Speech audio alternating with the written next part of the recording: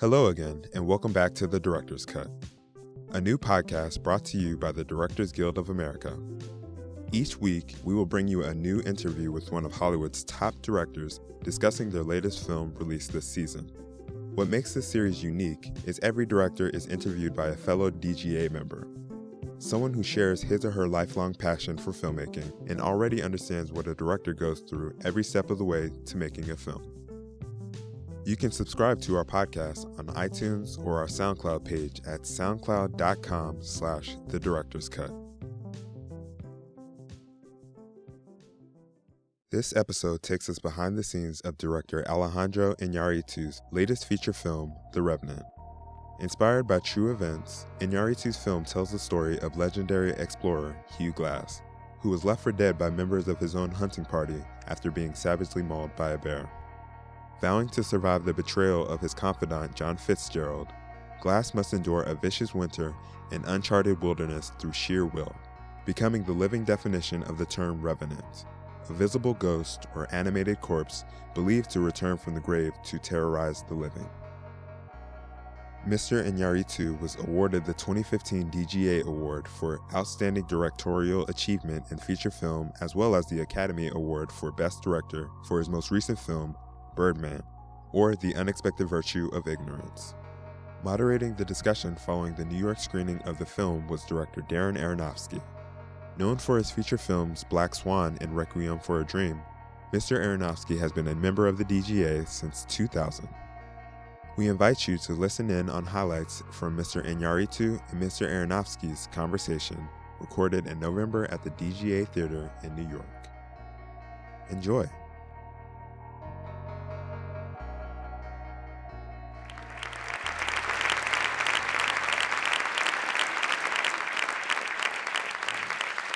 Thank you. Feels like a moment in film history, no? Well, I saw it a couple of days ago, and I haven't stopped thinking about it. And there's so much to talk about. I didn't even know really how to begin talking about it because it's just, it's so rich in every department and every contribution, and as a film and where it stands in getting a film like this made in today's climate and in this world. There's just so much to talk about. So I'll try to talk about a few things. But let's start a little bit at the beginning. My memory is that this was all going on and starting while you were still promoting Birdman. Is that correct? Yes. Good evening, everybody, and thank you for being tonight. And Darren, thank you very much for doing this. Basically, yes, I think since that time I have just finished mixing the film literally on Friday, so I'm a little still shocked that I'm here now representing the film. But yes, it was actually the film start as a project 5 years ago. I did the first location scouting in 2010. Then by some reason, schedule problems with Leo jumped into Wolf of Wall Street that he has been pursuing for years. There was a conflict schedule. The project was put on hold.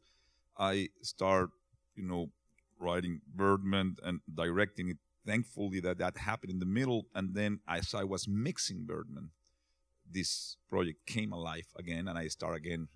In a way, scouting and mixing Birdman, and from there I haven't stopped until now. Oh my gosh, what a long trip! And what made it come alive? Was it Leo's availability happened? Well, it was something that I have to say that it was something that we both were very excited at the time. Then this came along, and Arnold Milchan from New Regency and Brad Weston, I think they were very excited about the project. And once suddenly everything kind of aligned again, they really pursue it and they really make it happen in that sense. And I said, okay. And I was a little bit hesitant about my physical possibilities to do it in that. I have to take 3 years between one film and another one, and this was ready another marathon. Okay, I just put the towel and okay, let's run again.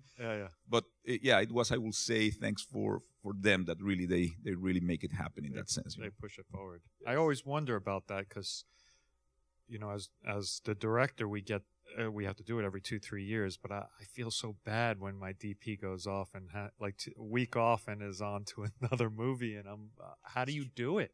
ADs as well, it's just one after the other. It's an incredible thing. So to do that back to back, is it where do you find the resources and the energy? Was it just able to get that the material that drove you, or where do you find that energy?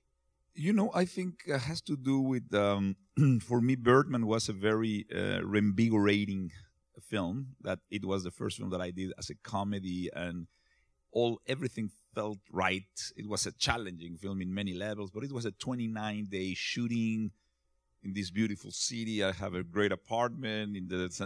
Everything was so controlled and so perfect in that sense. And spiritually, in a way, I found my way to find myself in a very good spot.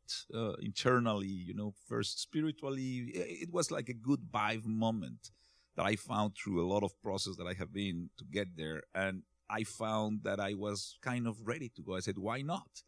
I always concerned that always when I finish a film, as all of us, it took a lot from us, right? So, you give part of yourself, and it kills you a little bit. I always say that a film kills you little by little. It eats you a couple of years of your life, maybe 10 or maybe whatever, but you are older, for sure, and your liver, it will charge you one day or the other. But I think that, I was kind of ready to jump, and I'm always very worried that every time that I finish a film, I go into kind of a depression kind of thing, like a postpartum, and it takes me time to really recover emotionally, and then I go into this kind of state of mind that I'm kind of lost. And so suddenly, to avoid that, I said, let's jump to the next one. Let's get pregnant. Let's have twins. Yeah. Now I don't know what will happen after this next week, but I guess I want to start with the cinematography. Mm-hmm. There's just so much to deal with as a viewer, and as fellow filmmakers, we're constantly realizing what you're pulling off. Let's talk about some of those shots. I can imagine like the bear attack was like deeply conceived beforehand, right? The bear attack was insane.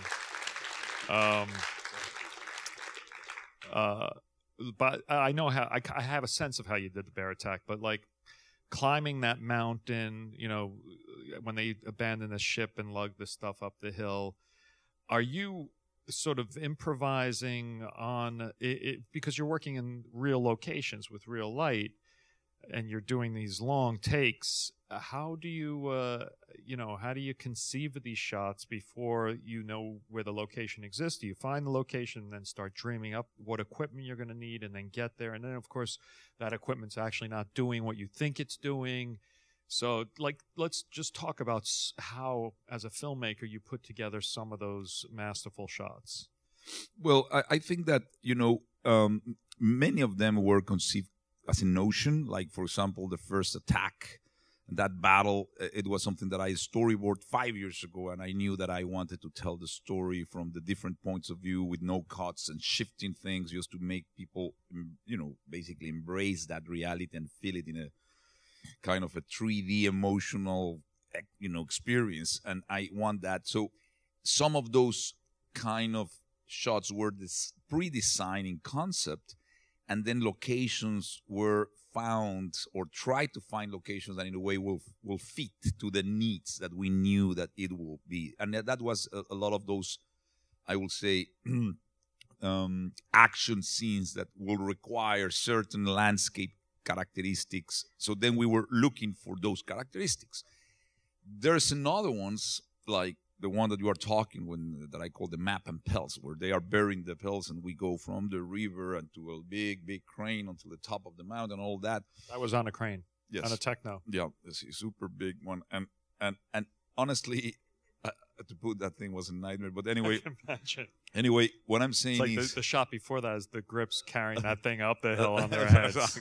Yeah, we were the trappers before, and then they were shooting another trappers. But the thing is that the some of those locations, when we were doing locations, we found things that the appetite and the ambition, that could have been done in a plane and pedestrian, landscape, and just those guys, everything, and the little conversation here, and that's it. But suddenly, when you are exposed to those, like you arrive to a buffet and you see this shrimp, and you want that. You don't want that little egg. You want that.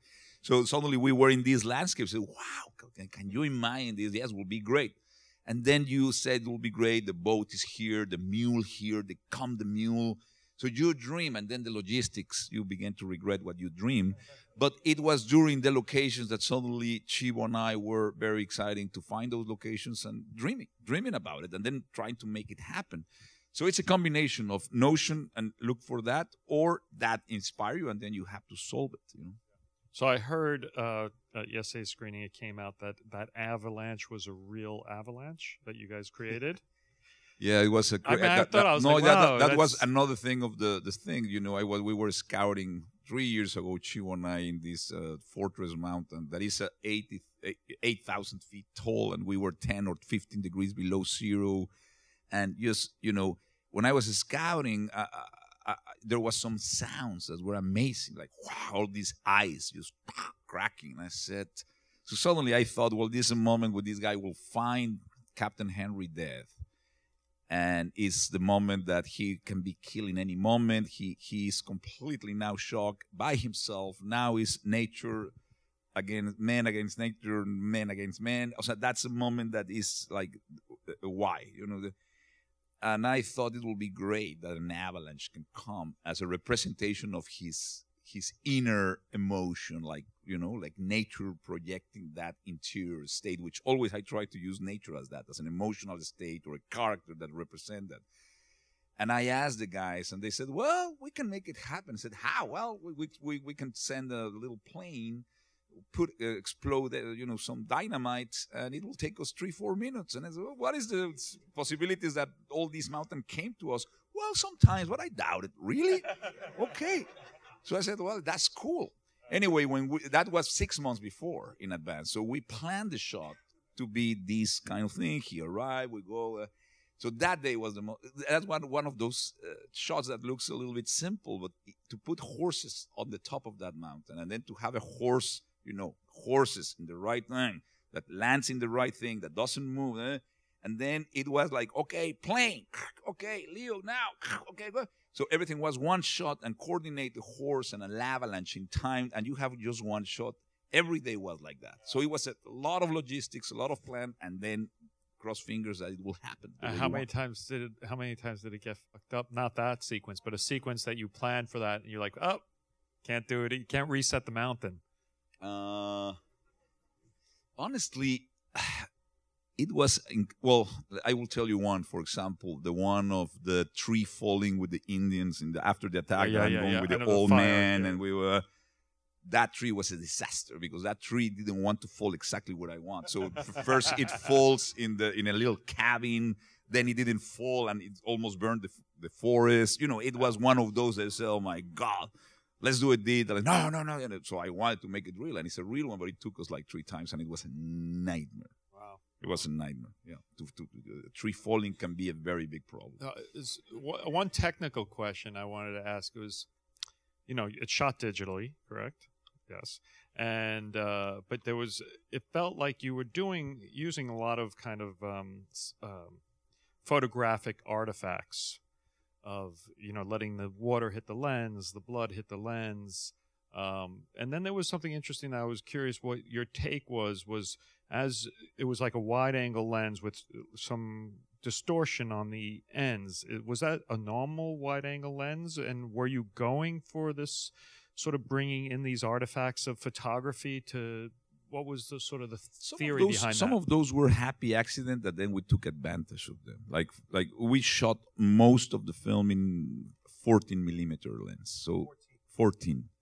So there was more distortion than a 14 and then lens. We use sometimes 12, sometimes 10, but mostly 12, 14 were kind of the basic, and then sometimes 17, and I think we once used the 21, but it was a very rare occasion. So, but in terms of sometimes by some reason it can be distorted, sometimes, most time not. I think it happened a couple of times that we were kind of surprised about it. But for example, the breathing, it was so cold that the breath was naturally there. And sometimes when we were I wanted always, the plan was to go from extreme epic landscapes and suddenly go to the macro, close up, to understand that that's his point of view, and then what he's seeing, what he's feeling. So when that was happening, for example, when Leo find his boy dead and we were going in, it happened naturally that he was really breathing heavily because it was a very emotional thing, and it hit. And I said, and we were going in, and that happened, and the lens was completely vape. And then in the editing room, I found the possibility to cut to the clouds as a metaphor of where he's going again. But happy accidents happen, like sometimes things hitting the land. I was happy because in a way, it was a way to be very close to the character, very intimate, no tricks. I like the physicality of that, And beyond the one takes of the Avalanche, one of these shoot days, imagine you're prepping, you have a sweet spot of how many hours in light, and then how many takes would you get for your general setups? A normal day went like this, almost, I would say every day was like that. We were shooting in very far remote locations, like 2 hours from Calgary or from Vancouver. So it took us a lot of time of travel. Then all the wardrobe and makeup in Leo was heavy, so it took a long time. So we will never be ready before, no matter how early we wake up, 12, let's say. So basically it was rehearse before they went to the makeup and blah, blah, just to rehearse again, because every scene was rehearsed months in advance. Like the battle scene, we rehearsed 3 weeks. Like every scene was pre-rehearsed, even in the storage that we have in Calgary with tapes, just like the fort. Before it was built, we knew how we're going to shoot, how the size of the rooms, the size of the blah, blah. And then Jack Fisk built based upon our blocking and choreography. So the film was like planned as a digital film, but in a physical world. So we arrive, we rehearse, waiting for the light to be the right light. And the people ask me, why you shot in natural light? And there's many reasons, but the logical reasons is that when you are shooting a film like this, if I will have shot in 2-3 cameras in an academic shooting, it would have been impossible to match the light because the weather changed so much. In Calgary, just for you to understand, is the place in planet Earth that scientifically the weather changed more than any place in the world. 7 changes can happen, varying like from 20-25 degrees. So it was a very stupid decision for us to be shooting there. But we just find the best locations there. But so you have sun, no sun, rain, blah, blah. So it will never match in the editing. So it was a wise decision to shoot most of it in one take. Not really the reason, but I buy it for now. No, but I'm telling you, it's a layer. So that's one reason. The other reason is that in winter, we shot mostly in winter. At 3 o'clock, it's dark. And at 2:30 or 2 o'clock, under the trees, you have 2.8. I mean, the light is like nothing.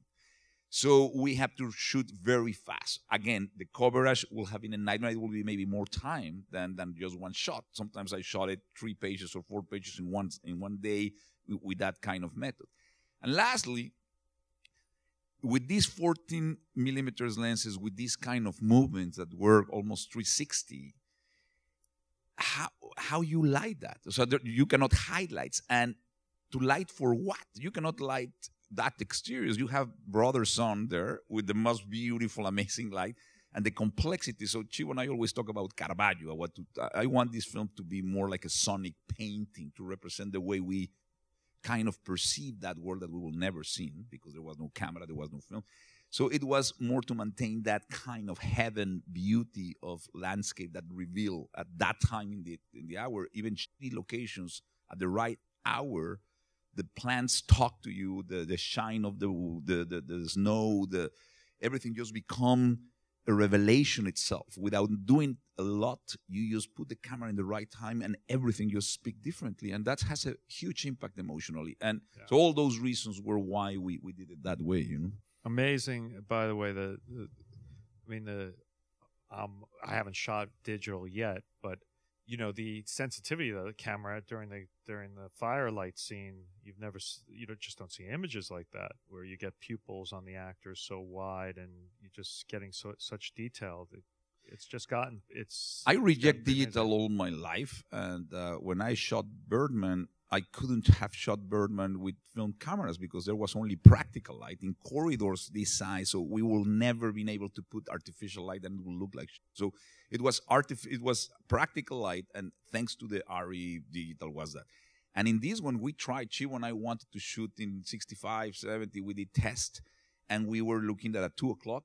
There was no more light available in that time. Right. And then there's only one lab in this country now that is photochem. And suddenly the test of the developing arrived, and they were looking not good. And sometimes they were X-ray in the airport. They didn't allow us to not pass it in the X-ray. So they were affected.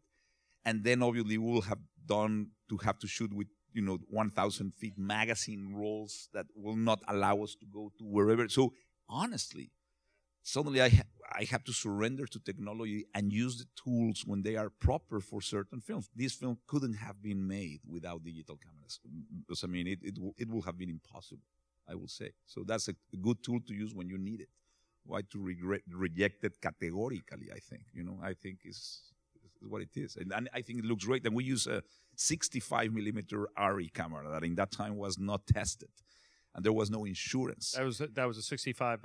40% of the film is 65, and it looks just gorgeous. Like, for example, that avalanche. Do you shoot close-ups with that? Yes. Do you show any of the people with that? It's just unbelievable. And the studio backed us because the insurance didn't pay because it was an untested camera. It could have worked or not, and she will beg, and I begged for it, and they said go. And thankfully, we did it, and I think it's absolutely fantastic. Yeah. So did you shoot any drones, or is that No, it was the shot in the lake is an helicopter. Oh, right. It's a real helicopter. That's a Mount Heaven. That's it. And Leo was, the helicopter passed very close to Leo. I was like, oh my God. It was really scary. It was really scary. Awesome. Do we have any questions? Please. No, honestly, this film is honestly a product of a very irresponsible decision that I did of making it. Honestly, because I romantically say I want to submerge myself in nature, and I want to capture the silences and the horses in the snow and a human being embraced by silence. All my romantic, idealistic things. The problem is you have to was what my father said, be careful with what you wish, because honestly, yes, I was there, and there was moments that I said, how I do that. It was much more difficult than I never imagined. Everything was a problem. Even, I have to say, in the stupid things, when we were, sometimes a huge crew, and you have shot in the snow, just the traces of the feet there. You know what I mean? Like suddenly a guy is like, don't go there. So now the snow is already just screw, and you said, oh my God. So just to be taking out the steps of the crew from every shot, from just everything in the snow become a 3 times more problematic thing. And anyway, no, I didn't knew. I'm glad that I did it. It was incredibly exciting, and I feel super proud. But maybe rationalizing, if I will have been smart enough to think ahead and know that, probably I will say no. Clint Eastwood last year, when we were said I was scouting, and Clint Eastwood told me that he was once offered a Western in the snow, and he said that after 10 days of scouting, he rejected. And he said, God bless you, pal. And I said, thank you very much. He's wise. I'm not. Yeah. I think naivete is like our best weapon at times. Please. Well-trained bear from the Union of Bears. In Canada, they have several of them. This was the best. No, it's honestly, it took months of it was funny. I did a lot of research because I was scared to portray a bear as the classic Hollywood bear of wow, and always something that bothers me is that sometimes animals are portrayed as if they will have human emotions for the humans to understand. Now he's mad or he's sad, so always the horses do like this. So there is that kind of kind of things that we have that, or for the audience to understand that this animal is saying that. And I saw a lot of videos of disgusting, horrible videos of, attacks of birds. And I spoke too obviously with Mr. Herzog, that what he heard in that headphones in his beautiful documentary, what he told me, I was super scared. And then I interviewed a crazy guy in Montana that wrote the book, and has been interviewing for 10 years, and there's a book out of people that has been attacked or has survived or has witnessed a bear attack. So he has documented that because, you will never see that, hopefully not. But it's very hard to imagine how that happened. And so he told me every detail about it, like really why happened, why they attack, how it. So that research helped me a lot. Then the videos, and then obviously the choreography to narratively has something to that is not like just bad, but then abandon all that kind of tension that I want to create. Took rehearsals to block with obviously stunts and guys from special effects. We figure out cable things. Leo did an amazing job, really very brave physically. He was shaken to death. But I would like to avoid to talk exactly how we do it because I will ruin for you the experience. You know what I mean? I want you to say, I saw that and it happened. If not, I will ruin the experience for the audiences. I think that's what we do. We do probable the improbable. I think we achieve it. I'm very happy and proud of it. But I think it's better to not reveal the trick or the illusion to not ruin it for you, But I'm sure that you get how we did it, but I will not want to go to the specifics. But it took a lot of time. Fair enough. Anything else? Yes, please. Well, there's Hugh Glass is a character that is built on legend. Honestly, it's a guy that the only historical fact that is known is that he was attacked by a grizzly bear. He was abandoned. And then he has to survive almost 200 miles in a deep winter to find revenge. And that's the only thing. Every other thing that is known about him is an invention of, mythology and these 200 years that has passed almost. And so first, my friend Steve Golding gave me a first draft that it was written by Mark L. Smith, in where he loosely based the first draft in the novel by Michael Punk, which has the same name, and the only thing that really are similar is the name and the fact of this anecdote. And then I asked to rewrite it because I want to include some things that for me were very important, but the premise and the story is very simple. I like it, the simplicity of something so primal, so basic, so nobody can get lost in what really happened. Again, a man going against a man for the right reason in the novel and the story is because they abandoned and they took him the rifle. For me, that was not enough. So, for me, it's not about the gun. And honestly, then I started studying the period, 1823, and honestly, that period of time hasn't been explored in a long time. The complexity of this time in the United States I found it fascinating. It's a time that basically, Napoleon Bonaparte has just sold Louisiana and half of the country to the United States.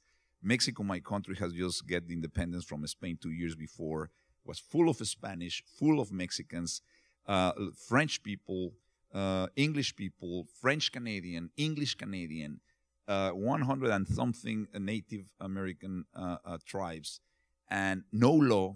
Nobody has crossed. It was like the Amazons. Only Lewis and Clark 20 years before has crossed. So it was an unknown territory where basically the biggest income in the United States in that time, before the oil, before the gold, before the West existed, it was the animal pelts. That was the income, because the women in Europe, in France and London, they were with these beaver hats, and they was costing a fortune.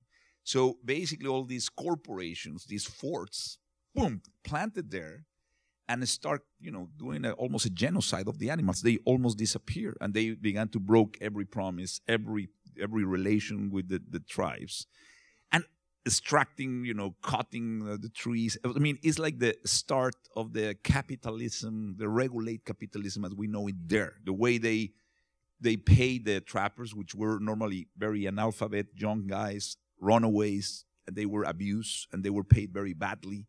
and the way they relate with the woman, with the Native American woman. Some of them embrace them, some of them reject them, some of them hide it, and the consequences of embrace a Native American family was huge. Anyway, all those elements, I felt this is fascinating. This is a very complicated thing that the East intellectuals, in a way, romanticize, like these frontier men that are independent, but it was bullshit. It was a very tough thing, and again, is very resonant with the reality that we live now, that we don't see the communities, we don't know about the impact. It's just about profit. And I found that as a context really great. And then I found the possibility of having a son that is, mixed race, the complication of a man taking care of that, of a family that he lost. And for me, it's about a journey. Yes, it's an adventure film that has to be a ride and a spectacular, but for me, the intimate possibility to know what a man in that time that is a little bit progressive has gone through, and the question about if revenge is a hollow kind of emotion, and what is after, because always in revenge films, always there's a glimpse that and they live happy after, and I don't think so, because even when you accomplish, it doesn't return. So all those things were the ones that I wanted, and try to do my best to portray the Native Americans in the most fair way, because always in my country there's 10% of indigenous people, and always films tend to sanctify them or demonize them.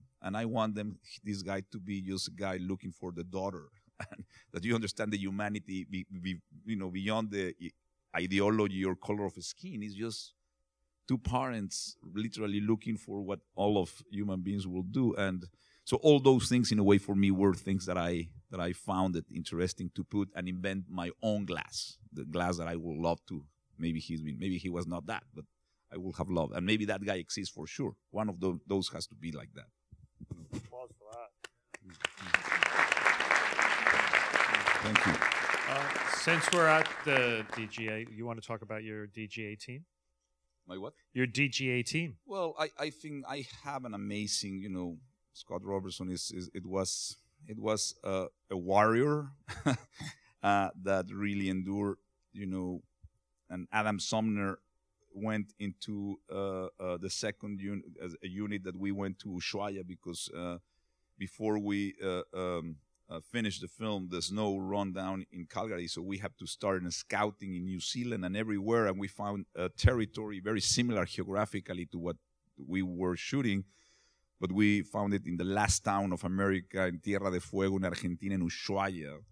And Scott has to do some family things, but he was the most warrior thing, and we count with an amazing team of seconds and third that it was extremely difficult because the quantity and the conditions, and without the logistically, this film had to deal with so much that I don't know how they did it, honestly. So I mean, it was the brain and the heart behind these two guys. Well, it's an honor.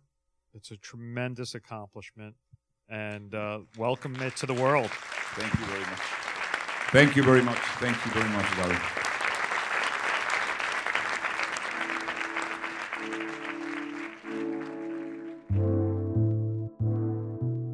We hope you enjoyed listening to this talk. You can watch a video of this entire Q&A on our website at dga.org/events.